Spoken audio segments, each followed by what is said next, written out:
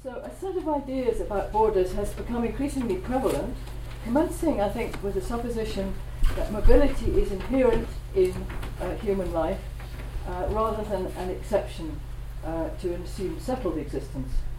So the idea is mobile communities precede the formation of states, and following from this, states are seen as political organizations primarily regulating the movements of populations, especially at frontiers. And I think this perspective has informed a lot of recent work on borders, studies of migration, transnational flows of goods, and cross-border trade, smuggling, trafficking, and all that kind of thing. So the focus in this literature is on movement, enterprise of people such as traders or migrants or these kind of characters, the porosity of borders, colonial borders and national borders.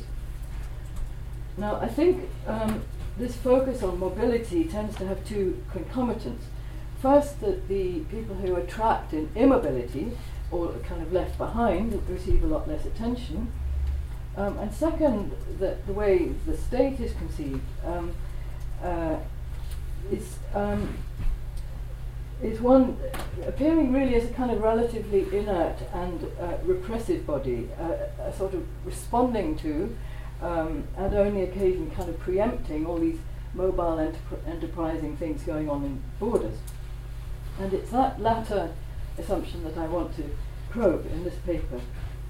A recently edited collection by Khalil Sur and von Schendel has drawn attention to the fact that the state is not a neatly coordinated machine with all its agents acting in unison. And they point out that governments, they're working on Southeast Asia, suffer from a persistent implementation deficiency and an inability to put their policies into practice. Now, I think it's certainly important to clarify the limits of the regulatory capacity of states, and I think this paper, I hope it will contribute a little in that direction. But my focus, main focus, is going to be different. I suggest taking seriously this multiple, disunited and incoherent aspects of state institutions, and then taking the next step, which is to realize that the various state agencies are no less enterprising and even mobile than the people they're attempting to regulate. And this means that from a theoretical point of view, an international border, a zone, where you have all these different activities of very diverse state agencies and all the mobile people, where they're all intersecting, that becomes a kind of matrix of interactive trajectories, some of which contradict each other and some of which accommodate one another and form kind of synergies. And so the outcomes are really quite unpredictable. So this is a very sketchy map of the border I'm going to be talking about, and this kind of going on here. And just a little bit about this border. I think this kind of question is quite important to think about incoherence in relation to Russia and China, because both of these countries obviously have highly centralized governments, and therefore they're usually seen as monolithic and integrated.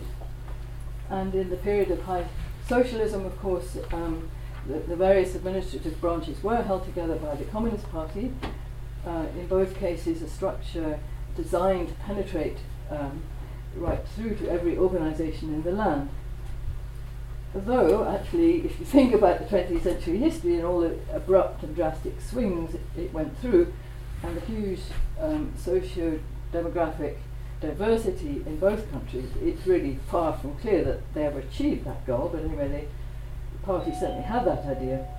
So if we move to the present, they've now had all these so-called strategic partnerships between Russia and China, and I think they show that they've still got a lot in common, these countries. So you have a common idea of the state dominating over the market, the role of officials in seeking business partners, non-commercial criteria used to judge whether a project is successful or not, and the value given to really non-transparent but so-called strategic goals in planning.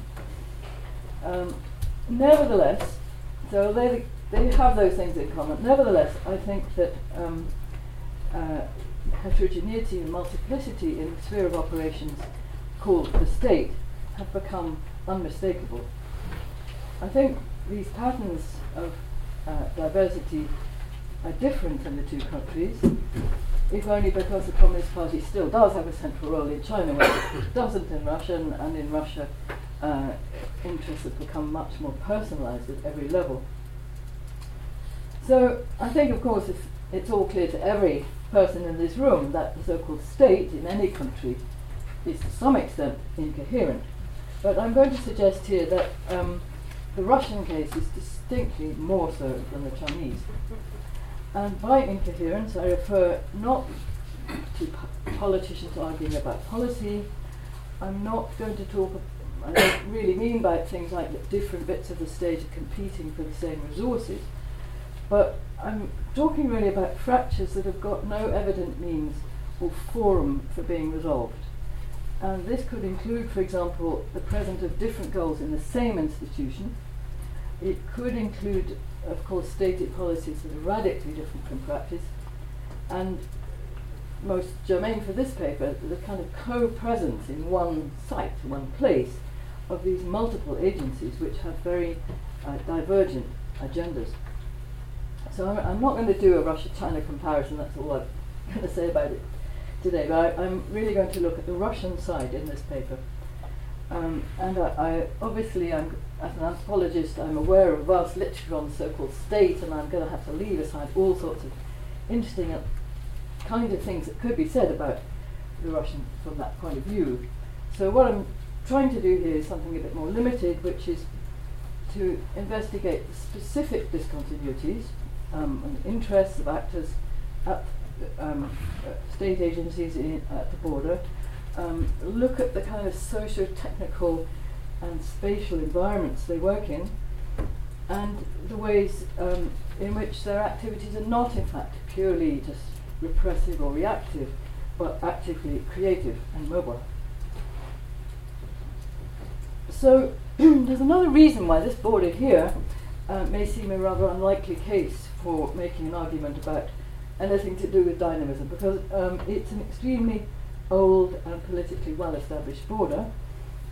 First sort of bits of it were set up by the Treaty of Nerchinsk in 1689 between the Tsarist government and the Manchu Qing Empire. That established a kind of eastern stretch along here, and well, actually it was up there. And then there were early 18th century other agreements. And then in the 19th century, the so-called unequal treaties, when Russia grabbed a huge area of China over here, which are still grumbled about in China today. And I think, I haven't got time to discuss it, but if you look at the history of those kind of treaties and what actually went on, it becomes apparent even at that period that the two countries had very different attitudes to borders. Today, the line of the border follows rivers mainly, sort of Ussuri, Amur, and Irgun rivers are up there, and this is the only bit that's a land border. And on the Russian side, that line is regarded by officials, and I think the vast majority of ordinary Russians, as an absolute boundary. It's non-negotiable. It's even a sort of sacred attribute of the state. Guarding our border is what keeps the Russia as an idea, the guarantee of its kind of power and wholeness. Now, the fact is that these rivers are full of islands, and they're also always changing their course, and so it's actually quite difficult really to maintain this thing. And in the 1960s, China and Russia had a war over the disputed areas. And the Chinese, on the other hand, I think, have a rather different idea that borders are negotiations, that you have it provision, but then there might be another negotiation, they're changeable, and in any case, they see them today, I think, very much as an opportunity. They said no problem seeing over the border into Russia a zone of possibilities, and that's where, yes, we could set up enterprises over there. So just another brief thing about this border, which is that for years and years in the Soviet period, there was a very common understanding that Russia was the vanguard country, the first socialist country, politically, economically, ideologically in the forefront, more progressive, more technologically advanced, a better standard of living, better educated, all that kind of thing. And it's only really in the last 10 years or so, I think, in my experience, when China has become immeasurably wealthier and population is disappearing out of Siberia, that has been completely overturned, and China is clearly far the more powerful of the two. And this is very evident on the border where you get, this is the map that I hope some of you have got. So if we look, I'm just going to look at these two towns here, Zabaykalsk in Russia and Manchuria in China. This is Zabaykalsk, so it's a sleepy nondescript place, and this is Manchuria. Now these kind of towns that dot the border on the Chinese side have flourished because of the trade flows between the two countries, a massive export of raw materials from Russia, and more importantly, perhaps for this paper anyway, huge import of manufactured things through these towns from China into Russia. And what it means, of course, is that all the other things that go with that, sort of storage facilities, transport, hotels, restaurants, interpreters, tailors, menders, all the rest of it, that's all overwhelming on the Chinese side. This draws in labour from all over North China. Therefore, there are more jobs there. That means that they do construct housing, and then more jobs. And then the other thing about these places is that they become great tourist destinations. And initially I thought it was tourists for Russians, but actually not really. It's tourism for Chinese people coming from other parts of China. And this is very far from the case in a place like Zabaykalsk, which is sort of seen as dull, cold, sleepy, the last place you want to go. These towns are attractive. They sort of market themselves as being on the grasslands of fresh air and close to so-called European culture. And so thousands and thousands of Chinese people come to enjoy all of that. And the people in Manchuria put on these shows. This is a group of Russian dancers. Here is all these Chinese people coming to watch it, and they sort of decorate themselves with hammer and sickle. And so they sort of have a kind of cosmopolitan atmosphere with lots of different signage and languages and different scripts. Now, I want to talk about migration. I think this border is very different from other more studied borders of Russia, like in Central Asia, Ukraine, or North Caucasus, or the Baltic region, because those regions are dominated by mass labour migration to Russia from poorer countries of the CIS, from which in general citizens don't need visas. In this region, in Northeast Asia, labour migration is primarily from China. Visas are required, and crossing the border for any purpose is very strictly controlled. There are quotas for labour migration set in every province along the border.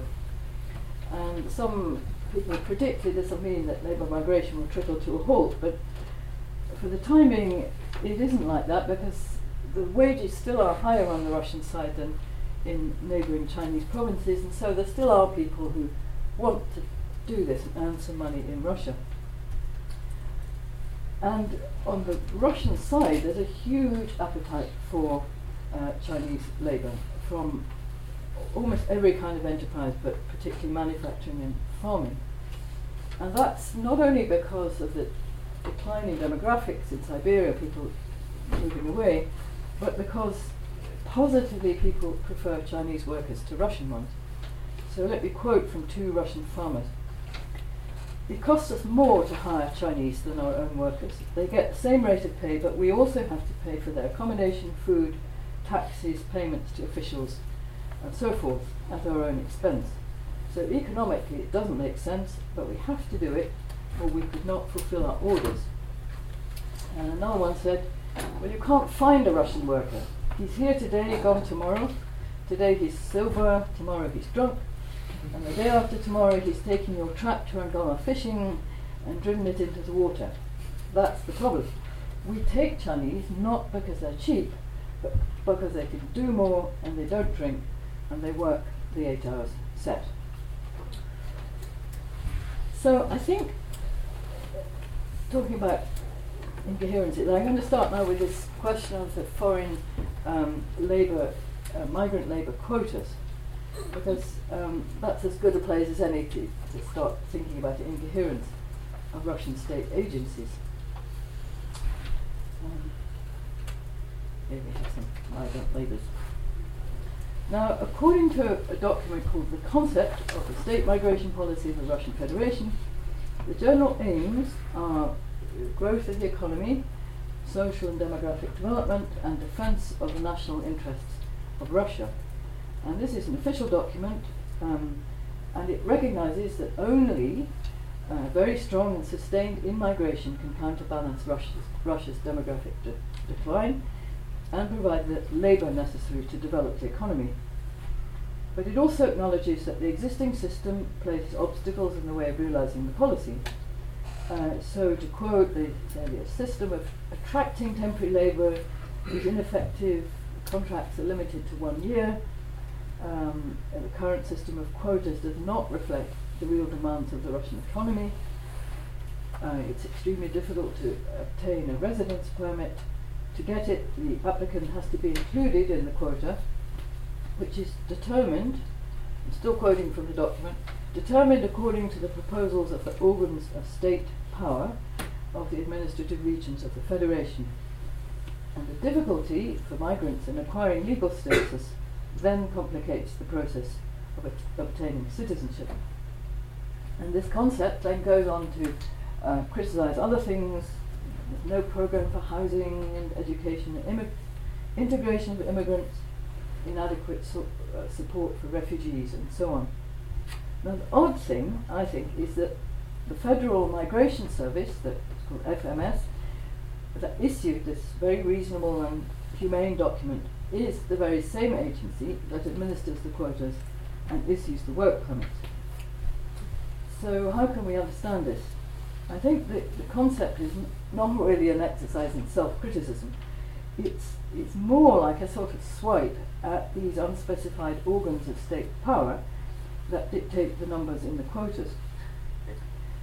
And so, consequently, although it is actually a legislative document, attempts to have it, this concept, adopted in practice have been put on the back burner. Now, background to this is that the Migration Service, the FMS, was abolished in 2000. It was reconstituted in 2002, but now it was no longer an independent structure, but was part of the Ministry of Internal Affairs. And so for the next several years, migration has been treated as a security issue. Now, these labour migrant quotas have been going down year by year, with the numbers in 2012 less than half of those of 2011. And so I think you can probably all see the most obvious result of this is that large numbers of migrants have no alternative to working illegally or kind of extra-legally. In other words, in conformity with some kind of accepted practices, but not with the quotas.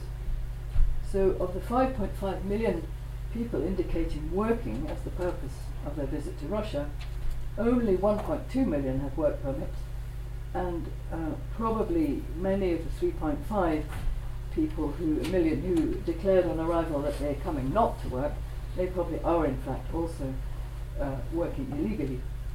Now, it's generally true, I think, that a blind eye is turned on all this if the migrants come from CIS countries, but that is absolutely not the case of the Chinese. So, since the FMS, the Federal Migration Service, has to cope with myriad problems of all kinds concerning migrants and refugees, it finds itself in this contradictory position of administering the policy that creates its own biggest headaches. Now, you could maybe say, I think, that some sort of incoherence a bit like this exists in many countries attracting migrants. But I think some of the less obvious consequences are peculiar to Russia. So we have on one hand a populist demand it seems, to reduce immigration, resulting in the president of Russia, Putin, making these orders about quotas. Now, what he does, he also appoints the governors of the regions of Russia, who used to be elected, now they're appointed by him. And as Ryzhova, a Russian writer, observes, it's very possible that these governors, responding to the presidential instruction and desiring to demonstrate political loyalty, will actually try to reduce the quotas in their region. And they'll do that even though all the local businesses desperately need the labour and they're lobbying for the opposite. While at the same time in the same region you probably get some other firms that are fearing competition from foreign firms, and they're lobbying for the quotas to be reduced. So governors are between two kinds of lobbies. But I think in my experience, the one desiring higher quotas, more migrants, is immeasurably bigger. But in any case, business is a main source of income for the regional budget. And it's also, importantly, a source of what the Russians politely call administrative rent. In other words, the kickbacks and bribes and so forth derived from the power to issue all these licenses, permits and so forth. So, to quote Ryzhova again, the governors say they're answering this demand from the centre, responding to Putin. They find themselves in classical political economy contradiction between the federal centre and the region, between the interests of business and the necessity of doing the budget on the one hand, and between things like getting maximum so-called administrative rent now as against the possibility of long-term prosperity later. So they're obviously in a situation where they've got things to weigh up, and given that these quotas are issued on a yearly basis, this means they've got something to play with. I mean, it doesn't have to be the same as last year. So they can raise or lower these barriers for businesses getting quotas. But in general, of course, you can see that the smaller the quota, in other words, the scarcer the work permit, the higher the sums that somebody in this whole system can obtain in administrative rent. Is that sort of clear? I hope this word administrative rent is not putting you off. What it means is the bribes and kickbacks. Now, these barriers to entry into the market exist not only in relation to migration quotas, but much more widely. And many of them are very evident at the border. So they include things like issuing monopoly rights of something kind of business, or licenses, import tariffs, subsidies to certain categories of economic actor, state purchase of various things, or sanitary environmental protection laws, registering goods and certifying businesses. Now, of course, I mean, those kind of barriers are set up by absolutely all states broadly to protect society. But only in some countries do state officials really widely use these limits to extract rent. And I think what's significant in the Russian case, this is my argument, is that this isn't really just a matter of extraction, but it's also productive in the sense that it always has these side consequences. So let's assume, think about it a bit, if we assume for the moment that the governors want higher quotas for their regions, that they want their region to flourish and have more labour and so forth. Now there are two levels at which the state agencies erect barriers.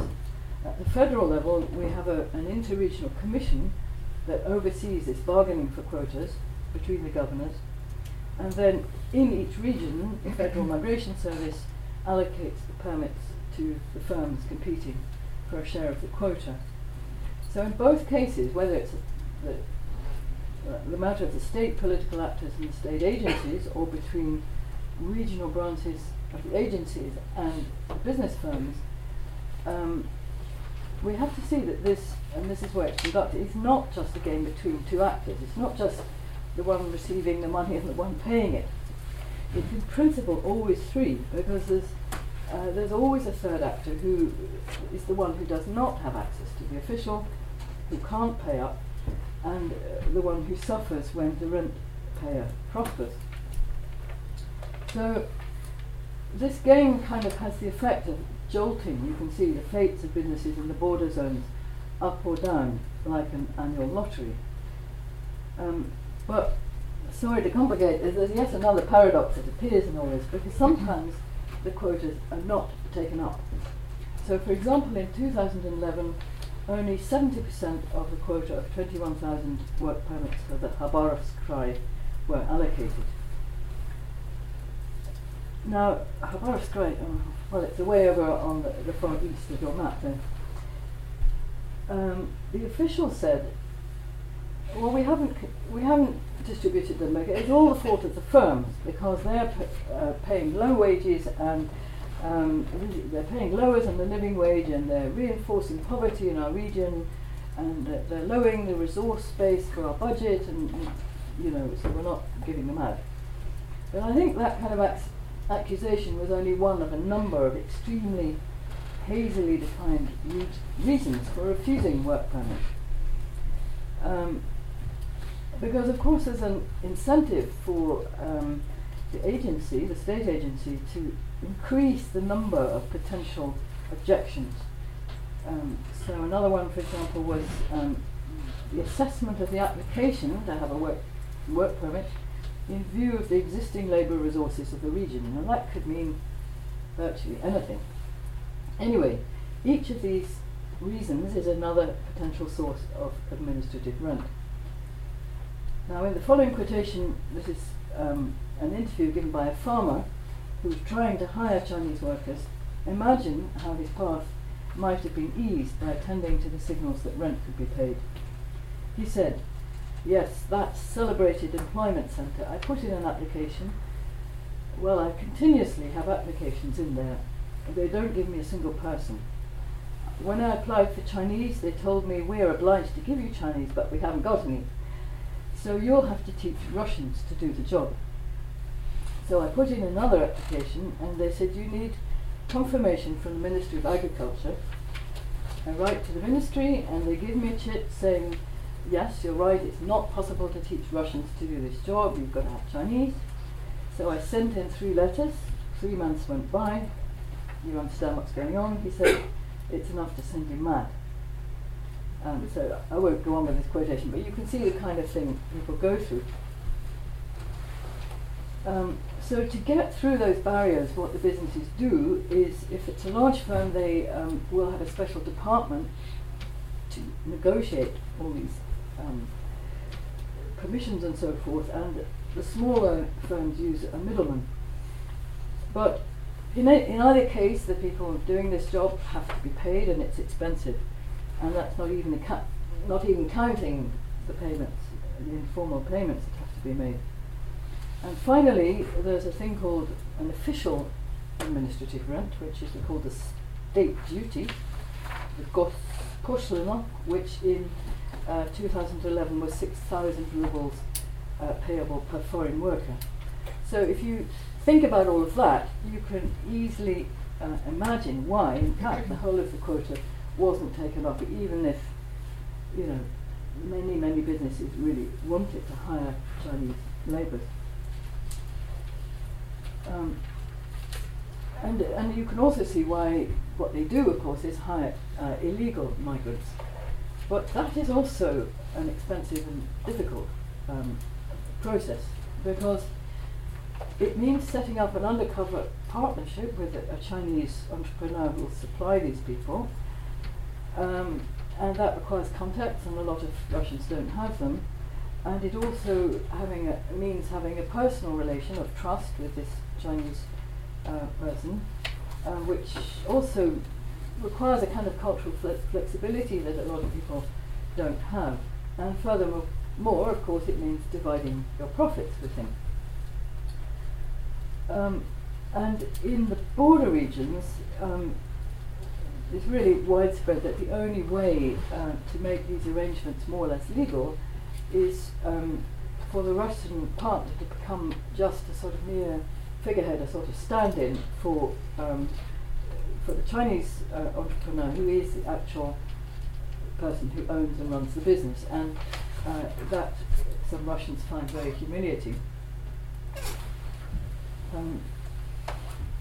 In general, though, I mean, in this kind of administrative environment, you can see that the more ways such a business infringes the law, the more kind of stand-in people and dodgy documents and all the rest of it, the more costly the outlay to the officials to turn a blind eye.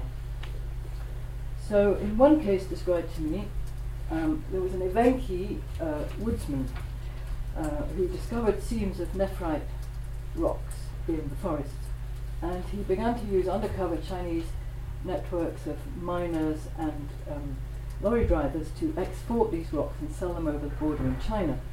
And in China, nephrite suddenly becomes jade, white jade, and it's extremely valuable. So this man got extremely rich. Okay, then he started up an affair with the wife of the deputy head of the regional FSB, the security service, and the business continued to grow. Now you ask yourselves which of the two is the more kind of entrepreneurial or enterprising here. Soon, however, according to an unverified rumor, another FSB official from Moscow was gambling in Macau in a casino, and he noticed somebody throwing around a lot of money, and he said, "Who's that?" And they told him, "Well, it's one of yours, it's a Russian." And he went back and decided to investigate, and it turned out to be this Evenki businessman. And he decided to really to try and squeeze him out. And now, according to the local Evenki, this business did end, but it wasn't because it was illegal and because the police just came and said, "You're doing illegal stuff, we're going to close you down." It was because the boss actually had to pay out so much now on all sides, if you think about it. There were 2 lots of SFP, and that the business no longer became profitable. And he decided to sort of fade away and melt over the border into China, where he is now. Anyway, so far I've tried to show how the practice of administering and charging for migrant labour contradicts the stated goals of the Migration Service, how the desire of state-appointed governors of the regions to demonstrate political loyalty by reducing quotas stand in the way of their main task, which is to make their regions economically successful. And I've also tried to show that these kind of incoherence in the state have consequences.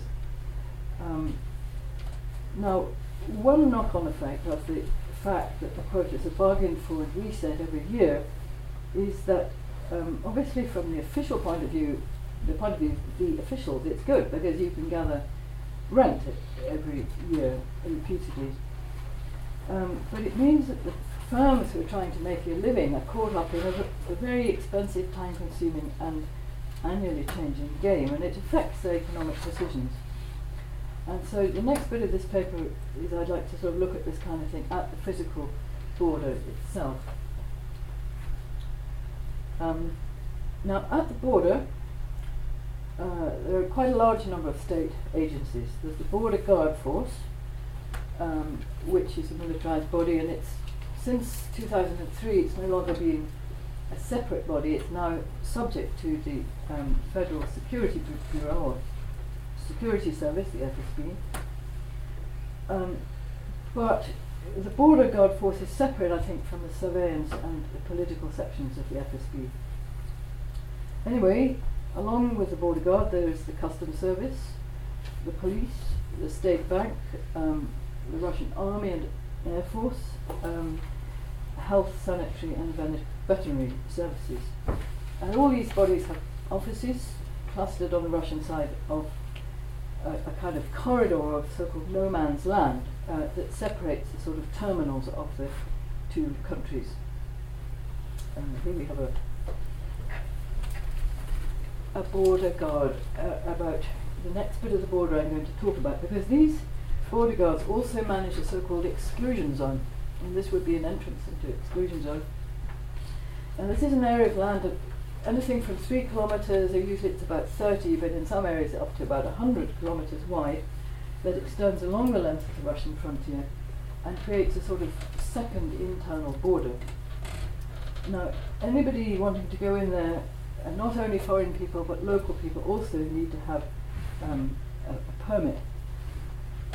And so one of the first volatilities in this kind of area to be noted is that after 2004, the FSB was given the right arbitrarily to change the contours of this zone without consulting any other, no local government or anything like that. So, for example, in 2008, they decided to expand the zone in the Primorsky Krai to include large settlements, roads, resorts, and so forth, and effectively blocked economic development there. And currently, the city of Blagoveshchensk, which is on your little map, part of it is inside this exclusion zone and part of it isn't. And recently the FSB decided to lift this exclusion zone for some of these neighbourhoods, but then they suddenly reclosed them again.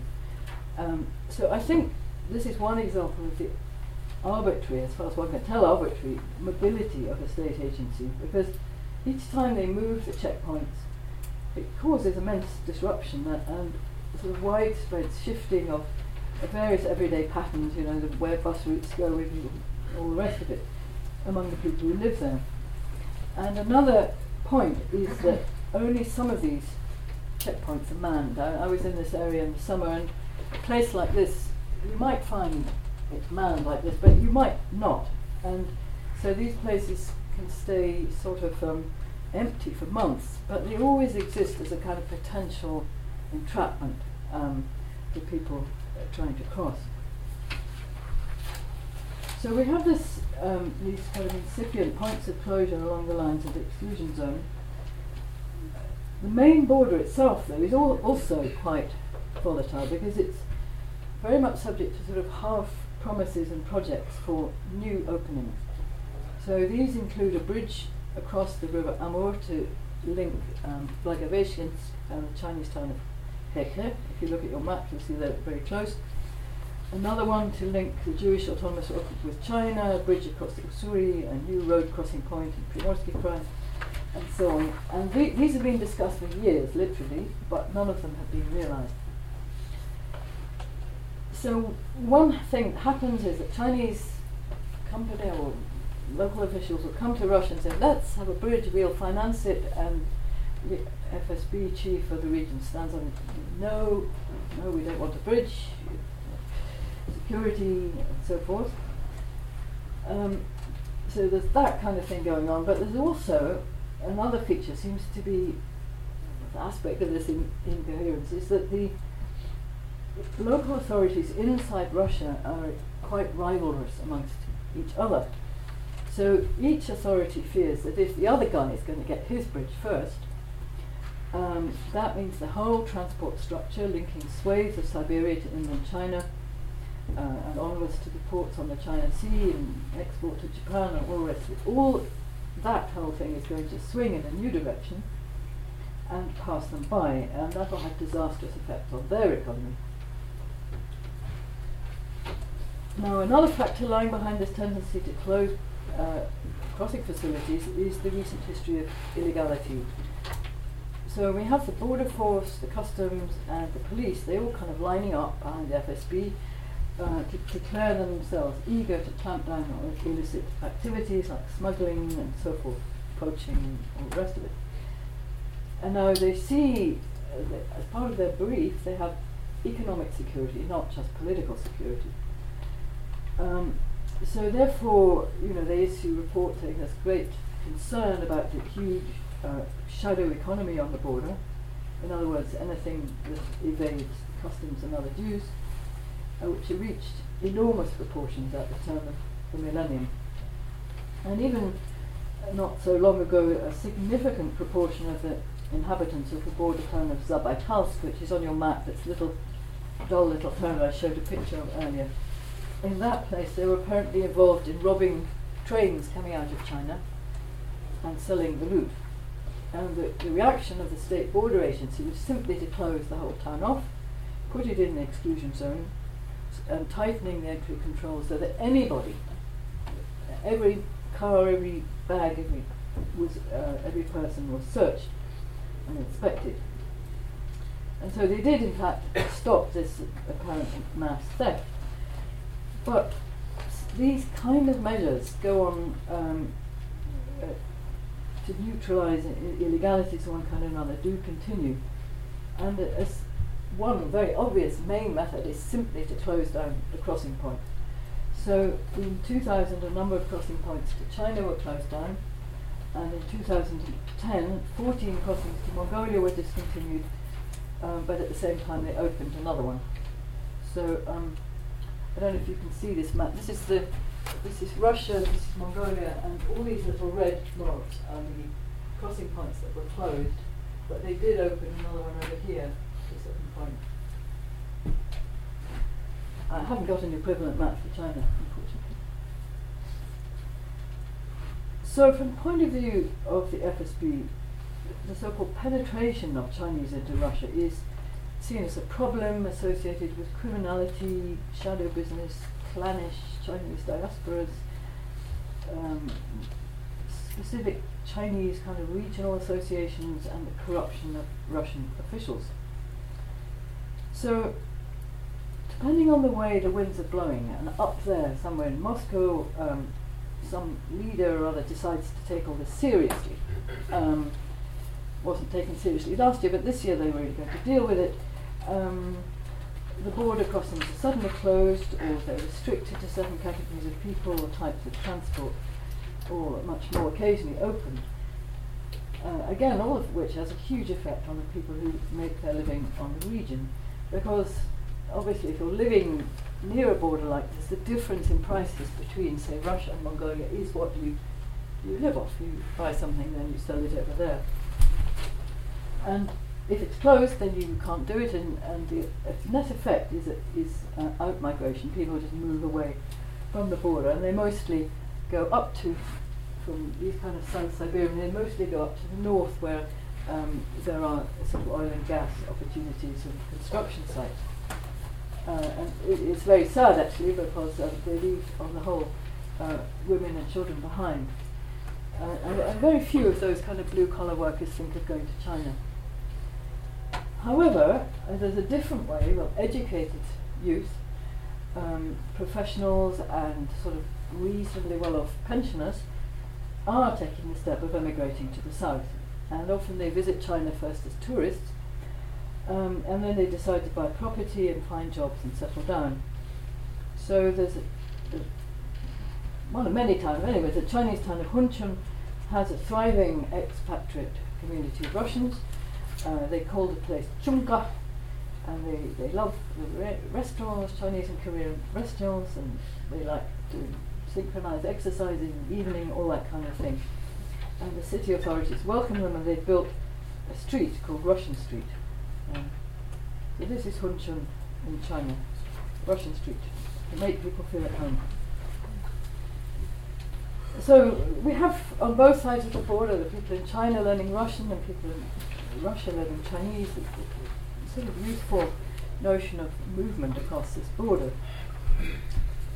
which I don't have time to describe in great detail. But anyway, in sum, you have these kind of transnational subjectivities, but they're not, I think, pervasively present among all the people on this border. They may be spreading, but it's not everybody. However, I think it's worth perhaps deconstructing this idea of transnational subjectivity a bit, because it's quite a lot used in influential literature.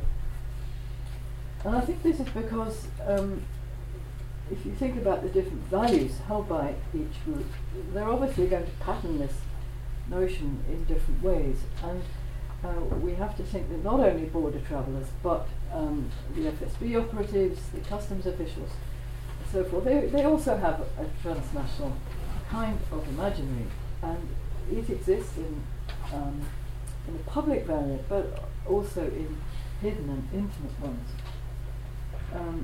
And furthermore, these projections about over there are even if all these agencies are broadly speaking under the sort of security umbrella of the government, they really don't coincide with one another at all necessarily.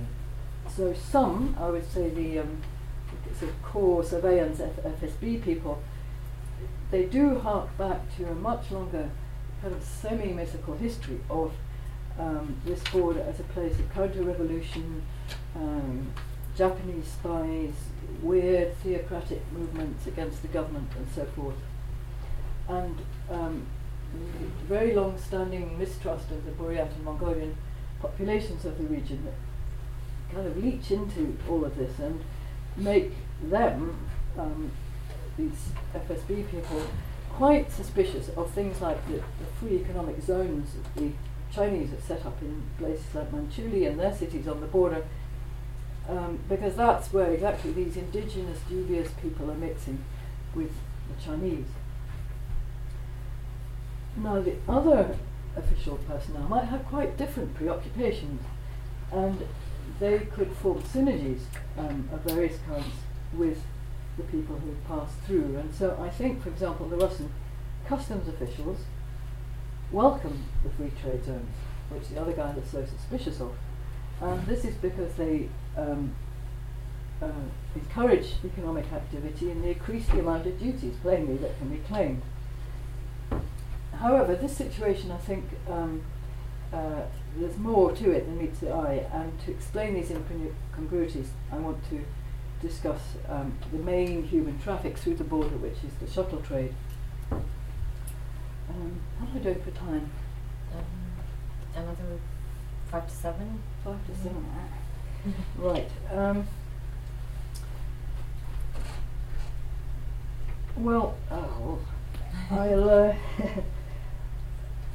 I'm perhaps assuming you have some idea of what the shuttle trade is. It's an essentially illegal trade in which people are moving through the border carrying great amounts of bags on behalf of companies by pretending that it's their own personal goods, and they thereby don't have to pay customs duties in effect. But in order for the customs officials to not to charge them and say yes, although they know perfectly well all the stuff is for sale, they're not going to charge them. Okay, you've got a large family, of course you've got all these bags, etc. They have to bribe the customs officials. So that is absolutely huge. There are thousands of people involved in it. So the agencies try, on the one hand, to regulate, and on the other hand, to take advantage of this. And they change the rules the whole time. So these cause the businesses to expand or contract. So, for example, in 2000, they said that individual people can't cross the border, you've got to go as a tourist in a group. And then the group has to be sent by a company that's been licensed for 3 years. In 2002, they changed it. Individuals could go. In 2003, the state currencies of Russia and China were made exchangeable. The same year, the Chinese massively extended their trade zone to include the whole city of Heikha. And basically we get a big splurge of trade. In 2004, suddenly the Russians began to charge duties on absolutely all baggage and reduced the amount people carry to 35 kilograms as opposed to 75. And they also began to sort of target known people who went through several times a day. So as a result, the sort of social effect was that people who managed all this had to find new people to be the carriers. They're called camels, by the way. They would put new camels, so searching in all villages, and you get more and more people drawn into this thing, because they had to be people the customs people didn't recognize. But they went on clamping down, and by 2009, in Blagoveshchensk, where these carriers are called lamps, they set up a club of the broken lamps, because they were commemorating the sad days, that the wonderful border trade is now on its deathbed. However, suddenly in 2010, the rules were completely changed again. 50 kilos a day, people are allowed to go as often as they like, and everybody was amazed, but then suddenly it all turns into a new kind of form. And I was there in the summer, and that's now practically the situation. You can go unlimited times, it's 50 kg, and no payment. And what it means is absolutely rock solid agreements with the custom official, and also with a Chinese person on the other side called a pamagaika, who helps as an interpreter. So the whole kind of elaborate, laborious system is based on the fact that Chinese people, the control of immigration I mentioned at the beginning, Chinese businessmen are not allowed to come to Russia themselves to sell their own goods. So in these quotas I mentioned, they're differentiated according to what work people do, and under the category of traders, foreign traders, the quota is 0. So that means that if Chinese people are going to go to Russia, they would have to act as a professional specialist or as so-called providers of work for Russians. And under that guise, quite a few people do go. And this is a little picture of the bit of the shuttle trade. This is somebody being frisked. This is a Chinese trader, and who nevertheless managed to get in there, and this is what it's mostly like, these vans taking the shuttle trade across. And it's certainly true that the effect is to provide a lot of extra income for poor people on the Russian side, who are just doing these trips to earn money on the side. But I think it's very doubtful that succor for the poor is the reason why it goes on.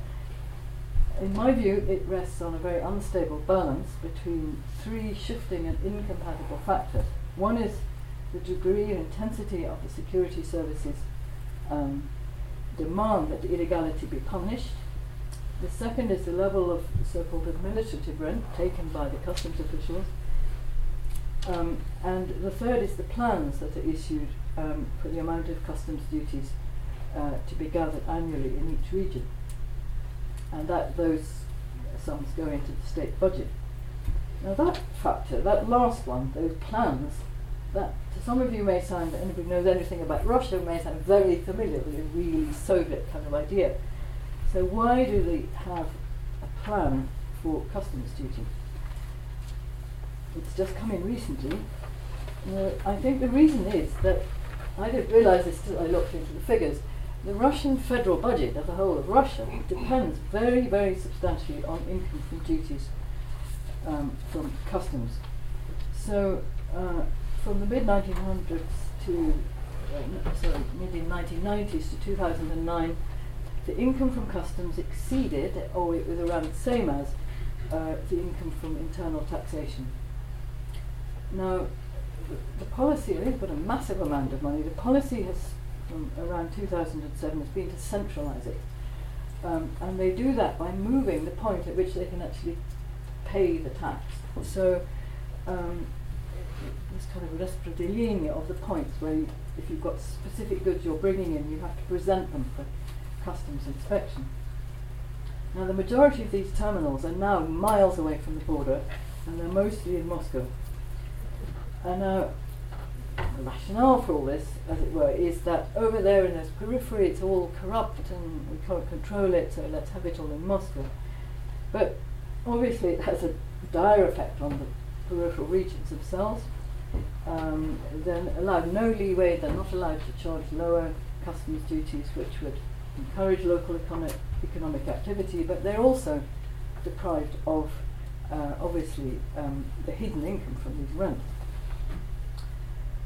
So there are several consequences of this. First of all, there's massive centralisation of incomes, and that's both the above-board dues and the administrative rents.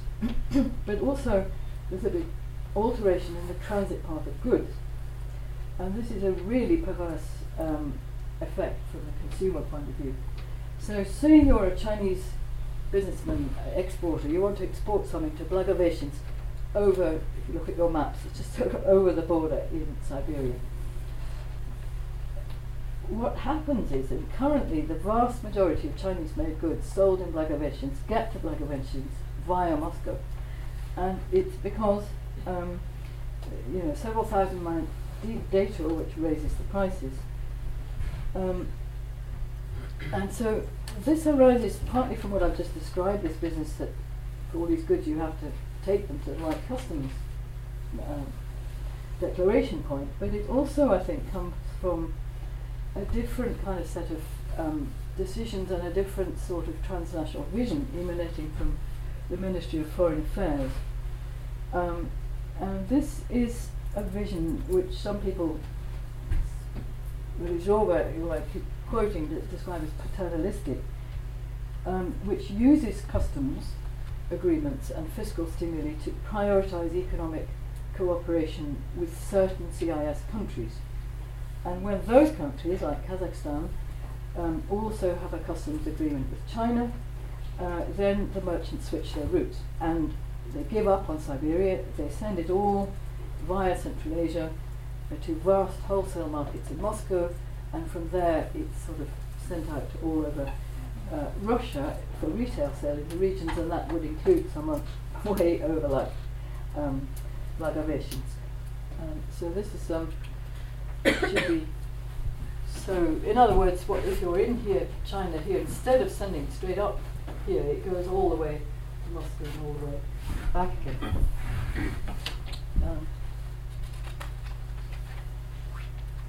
However, I just want to say a brief word before concluding about the system of plans.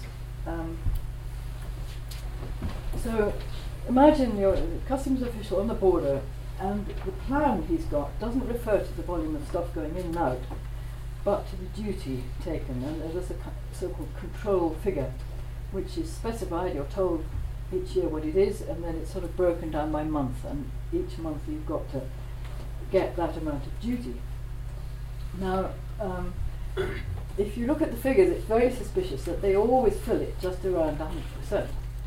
Also extremely Soviet, of course. Anyway, what it means is that the customs officials on the spot must be making ad hoc adjustments in the tariffs, because they can't do anything about the flow of goods. It depends on who happens to be sending stuff through. It's not under their control. But they have to fulfill the plan, because that's what their job depends on, their bonus depends on.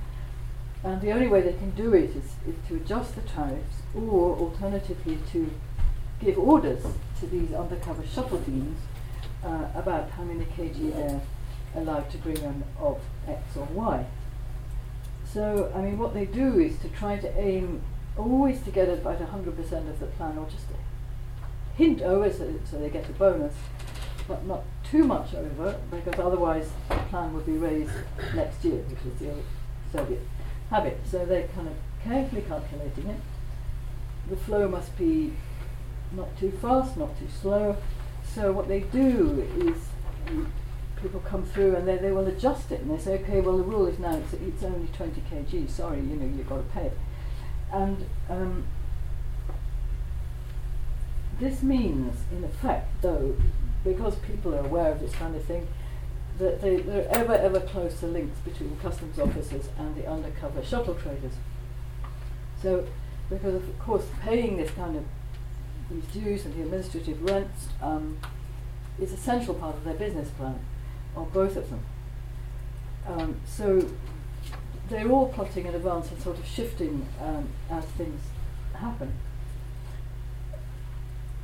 And of course the customs official is in a very, very conflicted position, because on the one hand he has to, if he wants to pocket the personal income, he's got to preserve the existing system. On the other hand, he's in the system of the so-called organs of power, and he needs to kind of demonstrate to them politically that he is following the stricter regime.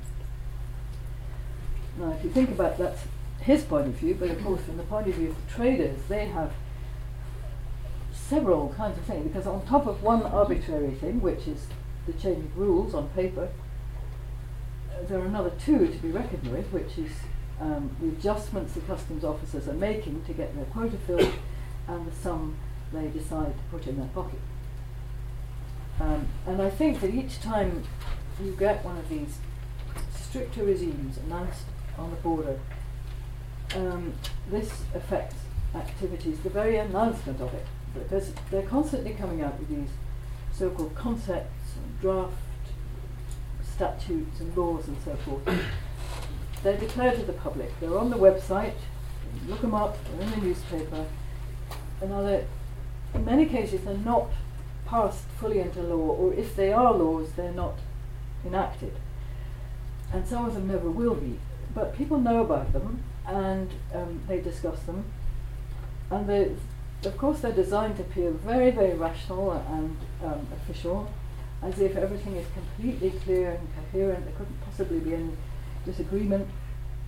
But effect, because people don't know if they're operational or not, is to unleash kind of a host of anxieties and misunderstandings. And you can see all this on the internet.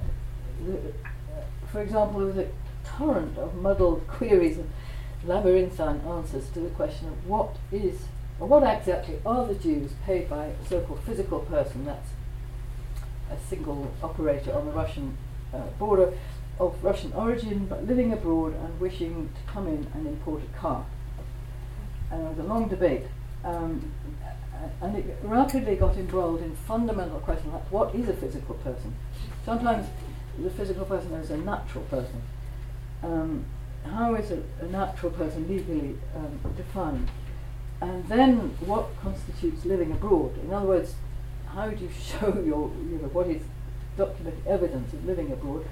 And just as urgent, obviously all the documents you require, the origin of the car, chips from the Russian embassy, all the rest of it, proof of ownership and so forth, that you need to actually get through the border in case these new regulations have come into force, which nobody knows if they have or not. And so there are lots of contradictory answers. And it's evident that people are searching for signals that will help them plan. They've got to go on a journey, they've got to sell the car, important purchases or whatever. And they have to take these draft documents into account because they don't know. Any day now it might actually work, it might be the rule. And so the point I'm making really is because people do on borders, they're not just sort of wandering part. They're planning what they're doing, how much they're prepared to pay, all the rest of it, long before they ever get near the border. And so what that means is that these very rational schemes sort of developed in some office are having really unforeseen effects on behaviour. So in a way sort of upstream. So that even at a kind of precautionary stage, people are getting together and plotting strategies. So to conclude, sorry, I hope I'm not going too far, I read it one paragraph. I've tried to make sense of the complex and changeable situation at the long northeast Russian-China border by focusing on what does not make sense. And I've been suggesting that incoherence of various kinds can be an object of study, and that it is as important to the situation of the border as the more obvious structures and institutions themselves. I've also been motivated by the idea that the mobilities of the border, both physical and sort of ideational, are produced as much by the institutions of the state as by the travelling people, even though the latter are obviously more often seen as creating energy, while the state is more often seen as a kind of dead weight. I've attempted to show very briefly and therefore in a sketchy manner that the diverse agencies of the state have been very active, moving, opening, closing, reciting the infrastructure of the border, as well as blocking off planned developments and well proposing others. The rules on migrant labour, citizenship categories, tariffs, types and weights of goods that can be transported have been constantly altered, and it shows no sign of stabilising really. And in all this, I think it's arguable anyway that the state agencies can be seen as the producers of change as much as the mobile people. But my main point really isn't about change itself, because I think that's inherent everywhere and certainly on all borders throughout the world. It's that incoherence between state agencies produces an extra dimension, It's a kind of jarring that obtains between their practices and splits the public performance from the hidden agreement. It incites roots to be changed, and it causes undercover networks to unravel, and then the next week to sort of knit themselves together in different patterns. I think among the people forced to live with all this, the border people, it unleashes very contradictory feelings and affect.